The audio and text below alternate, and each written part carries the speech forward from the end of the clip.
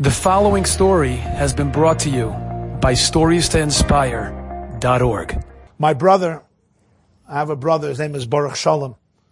So he was once asked to officiate at a funeral. This was a secular Jewish family. So he comes to the grave site and he sees there's two groups. There's a group standing on one side and a group standing on another side. So my brother goes over to the widow who lost her husband and says, why are there two groups? So she says, oh, these are my two sons. They haven't spoken to each other for 25 years. They're not going to be able to speak to each other now either. So they're both at the funeral at two separate sides. So my brother tells me, he said, I decided to make up a new halacha that doesn't exist. And I said to the mother, we have a big problem. She says, what's the problem? He said, I can't bury your husband. She says, why not? He says, because you cannot bury the husband without the children standing together, talking to each other, holding hands, and saying the Kaddish together. So we're not going to be able to bury him. I mean, you can get a priest, but if you want a Jew to do it, now she was a real Jew. It's like, a priest? My husband would kill me. You want a rabbi to do it? Well, the family has to be together. So this was an old, tough Jewish woman. She went over to my brother. She went over. You guys should be embarrassed with yourself. Your father's going to stay here. The corpse is going to stay here unburied because they said, what are you talking about, Ma? Let him bury him. He can't until you guys come and talk to each other.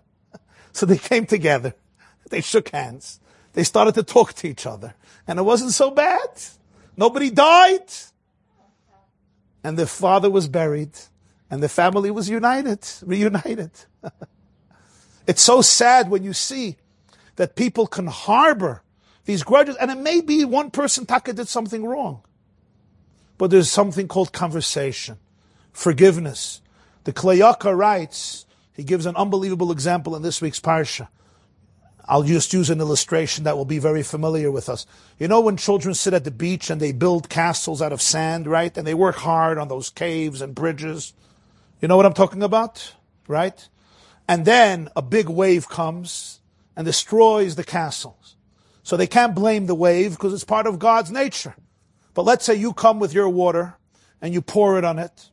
The Kli Yakar says, and your child freaks out and says, kill that person who just did that. Kill him. The Kli Yakar says, and you listen to your child and you'll go kill him. And when the judge will say, why did you murder him? He says, well, he destroyed a castle. What type of castle? A castle built out of sand. A house built out of cards. Kli Yakar says that's how people sometimes live. They take a castle built out of sand and they turn it into a reason not to speak to their brother and sister for decades. And at the end, what does it have to do? It has to do with a couple of dollars or a house or this sichsach or that Yerusha. He says, think about the short-term gain and the long-term loss. So the world can only live when there's forgiveness. Enjoyed this story? Come again. Bring a friend. StoriesToInspire.org